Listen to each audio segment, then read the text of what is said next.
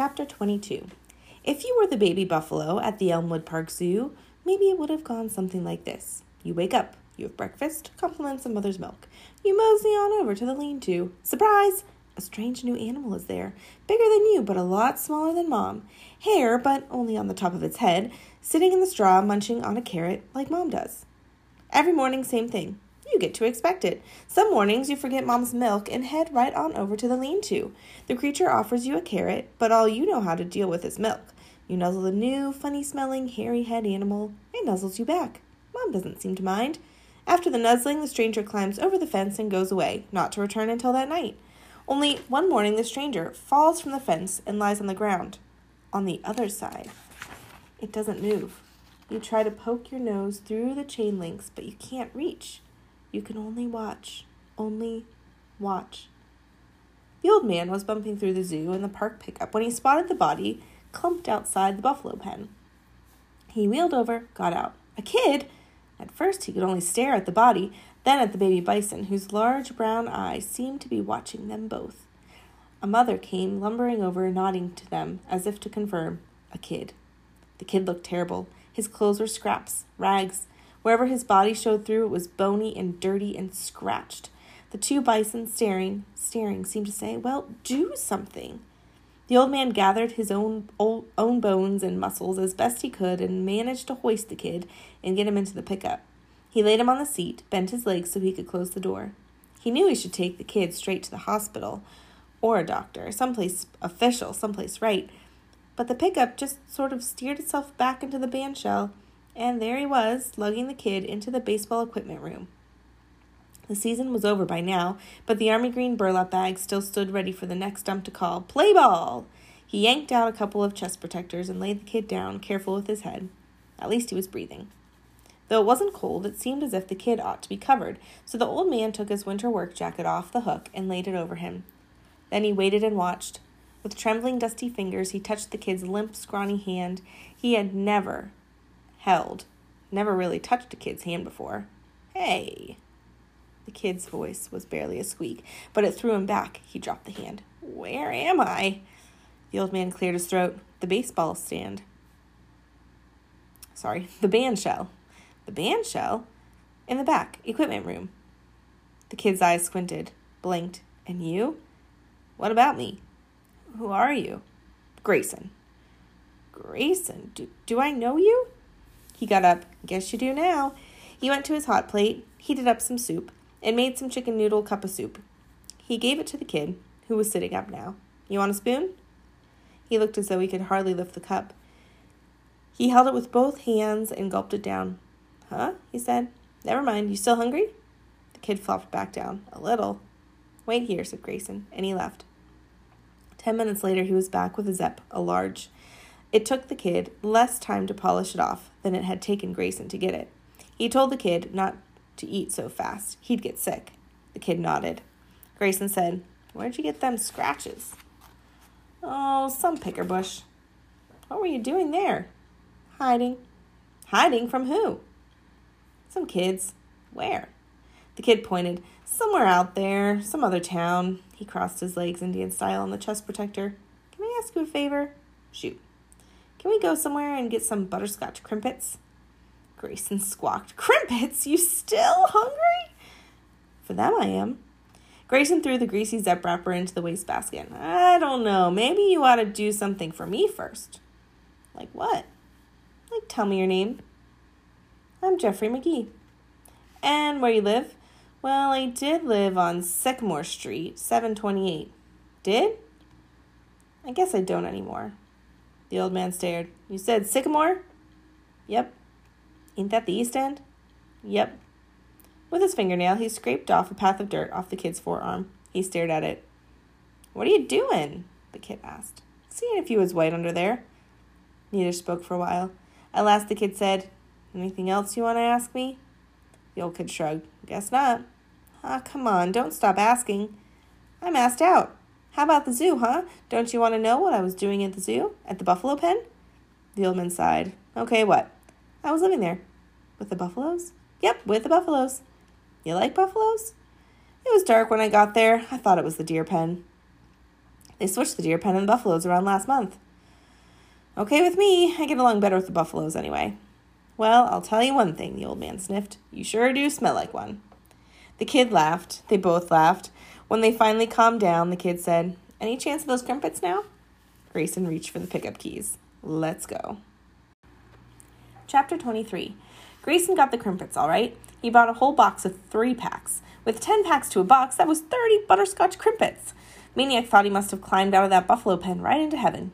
Then Grayson took Maniac home. Home for the old man was the 2 Mills YMCA. He lived in a room on the 3rd floor. But he didn't take Maniac up there. He took him downstairs to the locker room. He got him a towel and a cake of soap, told him to take off his rags, and pointed the way to the showers. Maniac stayed in the shower for an hour. He hadn't done this since his last bath with the little ones. He smiled at the thought of them shrieking and splashing. The shower needles stung his scratches, but it was a good welcome back to town stinging. When Maniac finally forced himself from the shower, he found the old man waiting with clothes. Grayson's clothes. I called the U.S. Army in to haul them buffalo rags away, he said. They came in with gas masks on, and they used tongs to pick 'em up and put 'em in a steel box, and they took the box away to bury it at the bottom of the first mine shaft they came to. Maniac couldn't stop laughing. Neither could Grayson, especially when he got a load of the kid drowning in his clothes. An hour later, after a minor shopping spree, Maniac had clothes of his own. For the rest of the afternoon, they cruised around town, talking and eating crimpets. So, said the old man, now what are you going to do? Maniac thought it over. How about a job? I could work for the park like you. Grayson didn't answer that. He said, where do you think you're going to stay? Maniac's answer was prompt. The baseball room. It's perfect. A tiny idea was beginning to worm its way into Grayson's head. He could barely feel as if it brushed by all the claptrap in his brain. He ignored it. He said, what about school? Maniac was silent. Some butterscotch icing had stayed behind on a wrapper. He scooped it up and mopped it from his finger, wishing it was Mrs. Beale's and not his own. Grayson, who was not comfortable asking questions, was even less comfortable waiting for answers. I said, what about school? Maniac turned to him. What about it? You gotta go, you're a kid, ain't ya? I'm not going. But you gotta, don't ya? They'll make ya. Not if they don't find me. The old man just looked at him for a while with a mixture of puzzlement and recognition, as though the fish he had landed might be the same one he had thrown away long before. Why? He said. Maniac felt more than he knew why. It had to do with homes and families and schools, and how a school seems sort of like a big home, but only a day home because then it empties out, and you can't stay there at night because it's not really a home, and you could never use it as your address because an address is where you stay at night, where you walk right in the front door without knocking, where everybody talks to each other and uses the same toaster. So all the other kids would be heading for their homes, their night homes, each of them, hundreds, flocking from school like birds from a tree, scattering across town, each breaking off to his or her own place, each knowing exactly where to land. School, home. No, he was not going to have one without the other. If you try to make me, he said, I'll just start running. Grayson said nothing. What that kid said actually made him feel good, though he didn't have any idea why. And the brushing little worm of a notion was beginning to tickle him now. He kept on driving. Chapter 24. They got back to the bandshell just as they finished the last of the crimpets. Grayson looked at his watch. Guess it's time to quit the job I never did today. Time for dinner, too. Grayson was joking, but Maniac was serious when he piped, Great, where to? Dumbfounded, the old man drove back out of the park to the nearest diner, where he sat with a cup of coffee while the boy wolfed down a meatloaf and gravy, mashed potatoes, zucchini salad, and coconut custard pie. Grayson had a way of jumping into a subject without warning. It was during Maniac's dessert that he abruptly said, Them black people, they eat mashed potatoes too? Maniac thought he was kidding, then he realized he wasn't. Sure, Mrs. Beale used to have potatoes a lot, mashed and every other way. Mrs. who? Mrs. Beale. Do you know the Beals of 728 Sycamore Street? The old man shook his head. Well, they were my family. I had a mother and father and a little brother and a sister my age, and a dog. My own room, too. Grayson stared out the diner window as if digesting this information. How about meatloaf? Huh? They eat that, too? Sure, meatloaf, too, and peas, and corn, you name it. Cake? Maniac beamed. Oh, man, you kidding? Mrs. Beale makes the best cakes in the world. Grayson's eyes narrowed. Toothbrushes? They use them? Maniac fought not to smile. Absolutely. We all had our toothbrushes hanging in the bathroom. I know that, said Gratian, impatient, but is theirs the same as ours?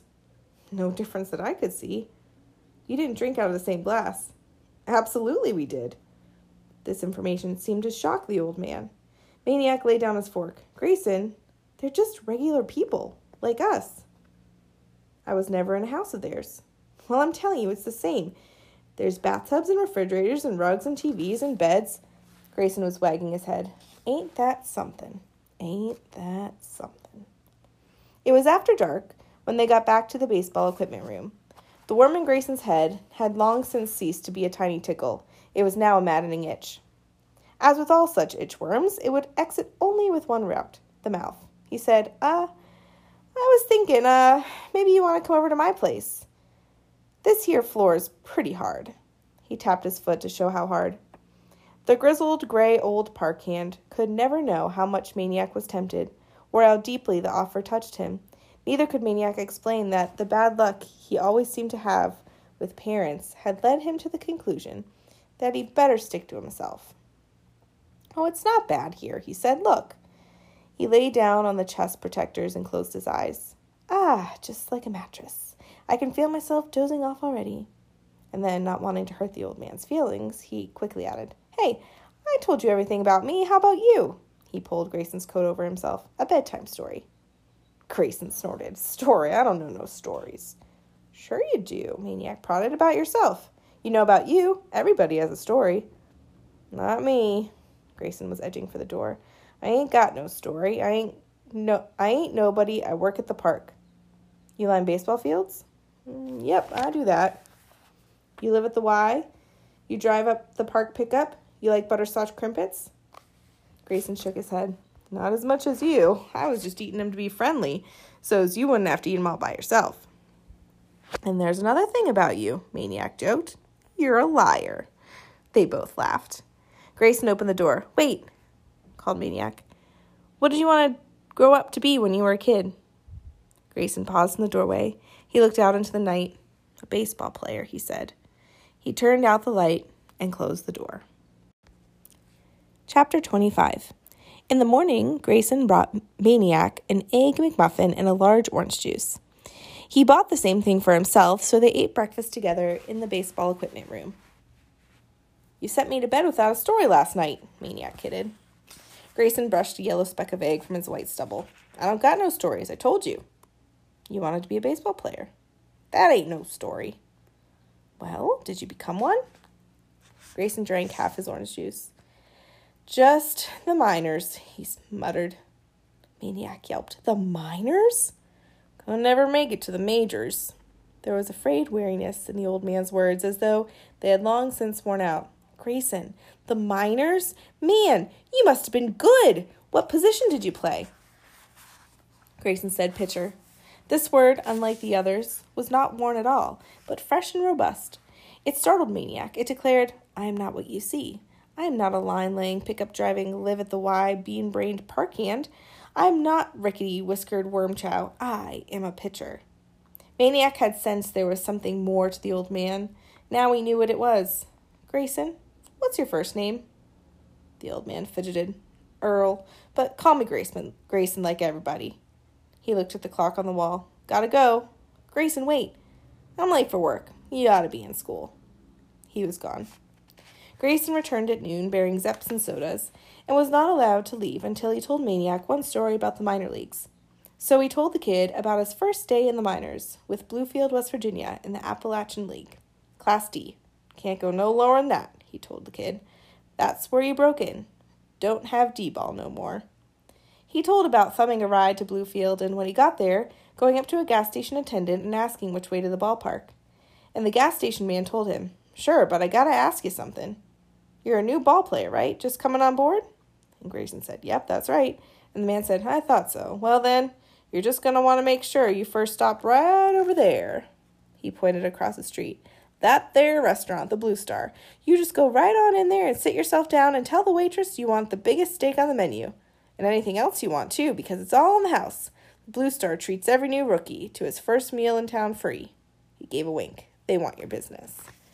Great. thought Grayson, and he did just that. Only, when he got up and left, the restaurant owner came running after him down the street, all mad at Grayson for skipping out. And when Grayson told him he was a rookie just picking up his first free meal, the owner got even madder. Seems the gas station man was a real card and liked to welcome dumb rookies with his little practical joke. And that's how it came to be that when the Bluefield Bullets took the field that day, they did so without the service of their new pitcher, who was back in the kitchen of the Blue Star restaurant doing dishes to work off a 16-ounce steak, half a broiled chicken, and 2 pieces of rhubarb pie. After a story like that, Maniac couldn't stay behind, so he tagged along with Grayson as he went back to work. He helped the old man raise a new fence around the children's petting farmyard. When the park superintendent came around and asked about the kid, Grayson said it was his nephew come to visit for a while. The superintendent, who managed the budget, said, "Well, we can't pay him, you know." And Grayson said, "Fine, no problem," and that was that. From then on, Maniac was on the job with Grayson every afternoon. They raised fences, mended fences, hauled stone, patched asphalt, painted, trimmed trees. They ate breakfast, lunch, and dinner together, sometimes in the equipment room, sometimes at a restaurant. They spent weekends together.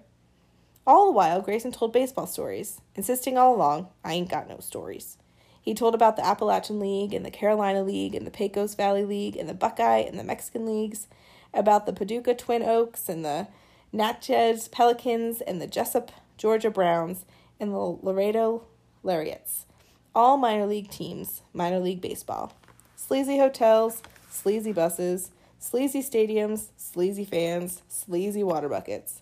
Curveballs and bus fumes and dreams of the majors, clean sheets, and an umpire at every base. Funny stories, happy stories, sad stories, just plain baseball stories. The happiest story being the one about Willie Mays' very last at-bat in the minor leagues before he went up to the New York Giants and immortality. Well, it was good old Grayson himself who had that last crack at Mays in the 9th inning of a game with Indianapolis. And what did Grayson do?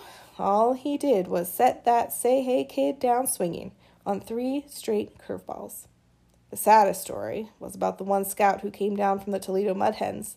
The Mud Hens had a roster slot, and the scout had a notion to fill it with the pitcher with the wicked curveball, name of Earl Grayson. This was Grayson's big chance, for the Mud Hens were Class AAA ball, 1 shortstop from the majors. The night before the game, Grayson spent half of it on his knees by his bed praying, and even 5 minutes before the game in the dugout, he bent down, pretended to tie his shoe, and closed one eye and prayed, "Please let me win this ball game," which was something since he had never gone to church in his life. "God must have fainted," he said to Maniac. And indeed, maybe God did, or maybe he only listened to major leaguers, because Grayson took the mound and proceeded to pitch the flat-out awfulest game of his life. His curveball wasn't curving, his sinker wasn't sinking, his knuckler wasn't knuckling. The batters were teeing off as if it were the invasion of Normandy Beach. Before the 3rd inning was over, the score was 12-0, and Grayson was in the showers. He was 27 years old then, and that was the closest he would ever get to the big show. He hung out for 13 more years, a baseball junkie, winding up in some hot tamale league in Guadalajara, Mexico, until his curveball could no longer bend around so much as a chili pepper, and his fastball was slower than Senorita's answer. He was 40, out of baseball, and for all intents and purposes, out of life. All those years in the game, and all he was fit to do was clean a restroom or sweep a floor or lay a chalk line, or, far, far down the road, tell stories to a wide-eyed homeless kid. Chapter 26. It was impossible to listen to such stories empty-handed. As soon as Grayson started one, Maniac would reach into one of the equipment bags and pull out a ball or a bat or a catcher's mitt. Sniffing the scuffed horsehide aroma of the ball, rippling the fingertips over the red stitching, it's hard to say how these things can make the listening better. But they do, and for Maniac they did. And of course, as happens with baseball, one thing led to another, and pretty soon the two of them were tossing a ball back and forth. And then they were outside, where the throws could be longer, where you could play pepper in the outfield grass of the Legion Field. The old man pitching, the kid tapping grounders, where you could shag fungos, the old man popping high flyers, and the kid chasing them down. And now the stories were mixed with instruction. the grizzled, rickety coot, showing the kid how to spray liners to the opposite field, how to get a jump on a long fly even before the batter hits it, how to throw the curveball. Stiff, crooked fingers that grappled clumsily with crimpet wrappers curled naturally around the shape of a baseball. With the ball in his hand, Park Handyman became a professor. As to the art of pitching, of course, the old man could show and tell, but he could no longer do. Except for one pitch, the only one left in his repertoire from the old days. He called it the stop ball, and it nearly drove Maniac goofy. The old man claimed he had discovered the stop ball one day down in the Texas League, and that he was long gone from baseball when he perfected it. Unlike most pitches, the stop ball involved no element of surprise. On the contrary, the old man would always announce it. "Okay," he called from the mound. "Here she comes. Now keep your eye on her, because she's going to float up on there, and just about the time she's over the plate, she's going to stop." Now, nobody else ever hit it, so don't you go getting upset if you don't neither. It's no shame to whiff on the stop ball. And then he'd throw it. Well, of course, Maniac knew that most, if not all of that, was baloney, and just to make sure, he watched the ball extra carefully.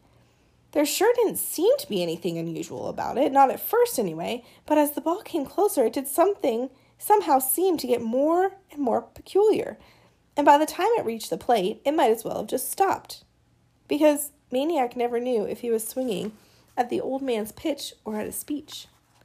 Whatever. In weeks of trying, he never hit it out of the infield. It was October. The trees rimming the outfield were flaunting their colors. The kid and the geezer baseballed their lunchtimes away, and after dinner times and weekends. And every night the old man left for his room at the Y, he would grouse, "You ought to go to school." And one night the kid said back, "I do." And that's how the old man found out what the kid was doing with his mornings.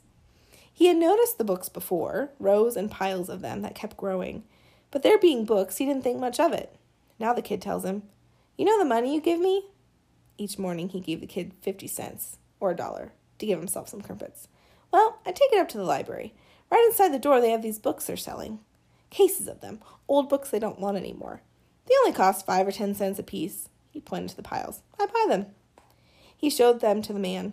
Ancient, back-broken math books, flaking travel books, warped spellers, mangled mysteries, biographies, music books, astronomy books, cookbooks. "What's the matter?" said the old man. "Can't you make up your mind what kind you want?" The kid laughed. "I want them all." He threw his hands out. I'm learning everything." He opened one of the books. "Look, geometry, triangles. Okay, isosceles triangles. These 2 legs, they look equal to you?" The old man squinted. He nodded. "Okay, but can you prove it?" The old man studied the triangle for a full minute. "If I had a ruler, maybe." "No ruler." The old man sighed. "I guess I give up." So the kid proved it. Absolutely dead center proved it.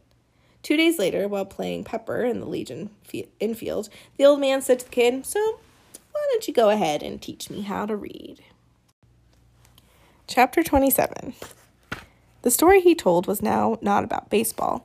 It was about parents who were drunk a lot and always leaving him on his own, about being put in classes where they just cut paper and played games all day, about a teacher who whispered to a principal just outside the classroom, "This sponge will never learn to read a stop sign," right then and there, as if to make the teacher right, he stopped trying.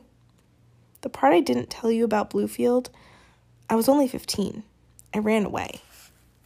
The kid and the old man climbed into the pickup. They made 3 stops.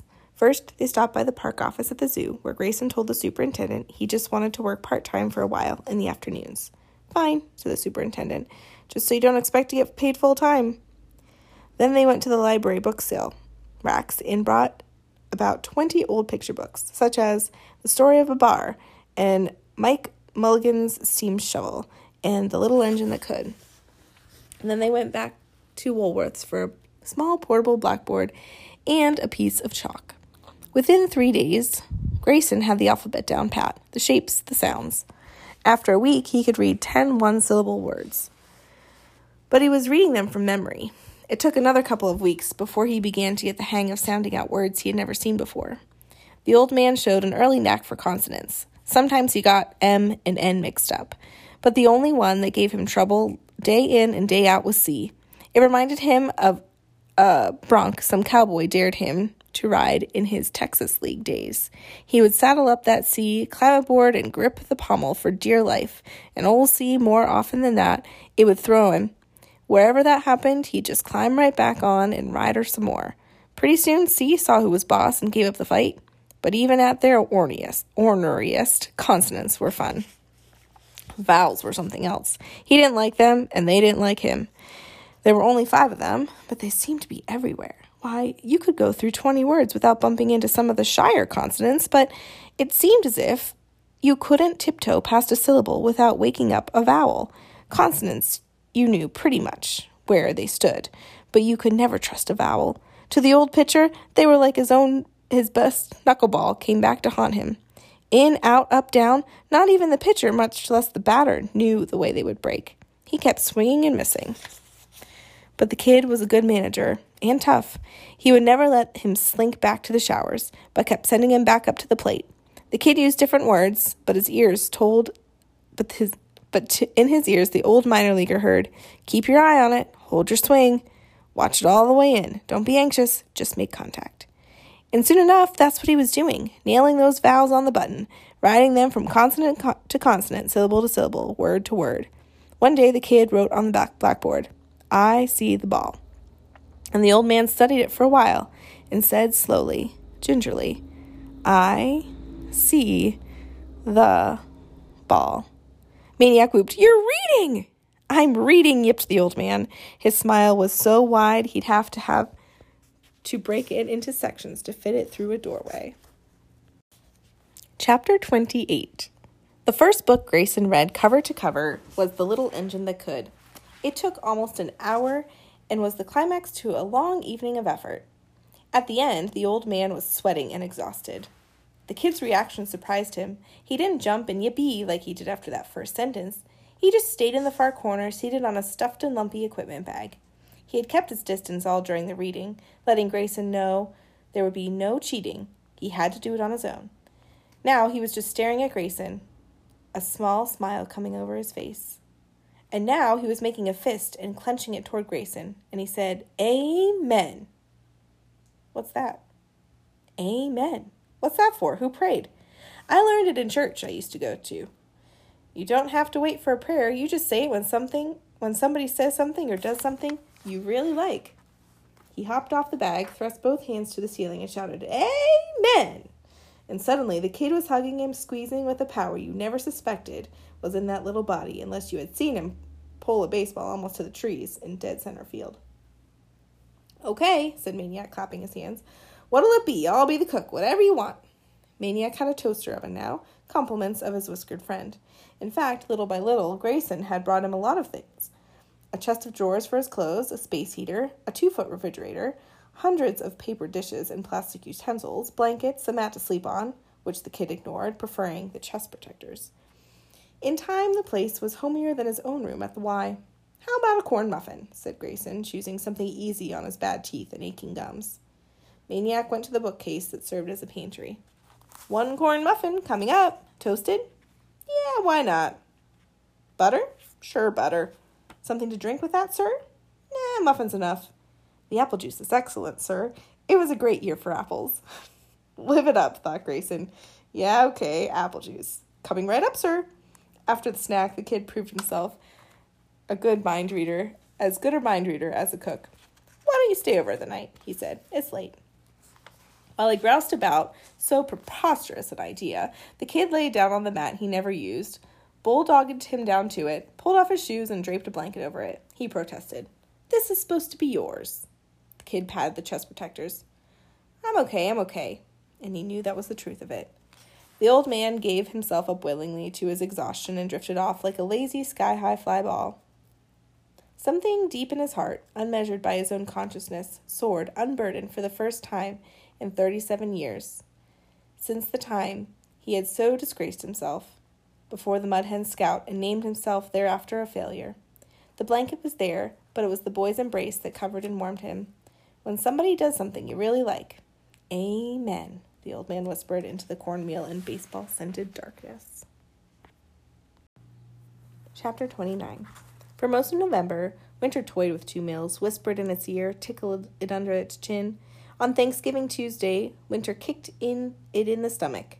But that didn't stop the old man and the boy from joining the 10,000 who thronged to the stadium on the boulevard to see the traditional high school football game. The Arctic air laid panes of ice over the crayfish edgepoles of Stony Creek.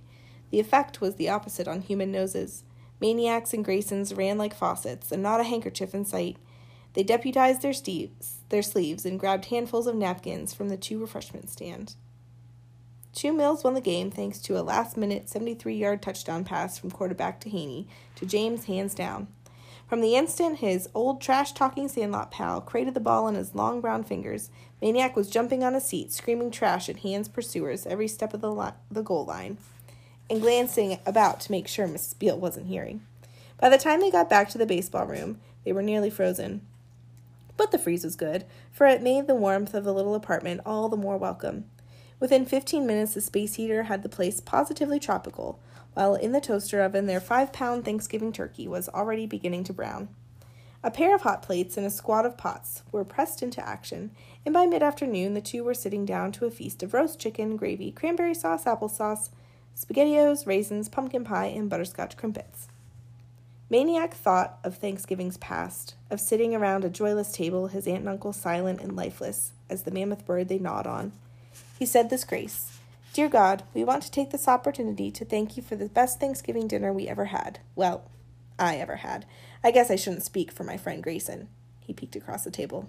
"Grayson," he whispered, "is this your best one, too?" The man opened one eye and shrugged. "Don't know. Ain't tasted it yet." Maniac glared, rolled his eyes upward, and hissed, "Grayson."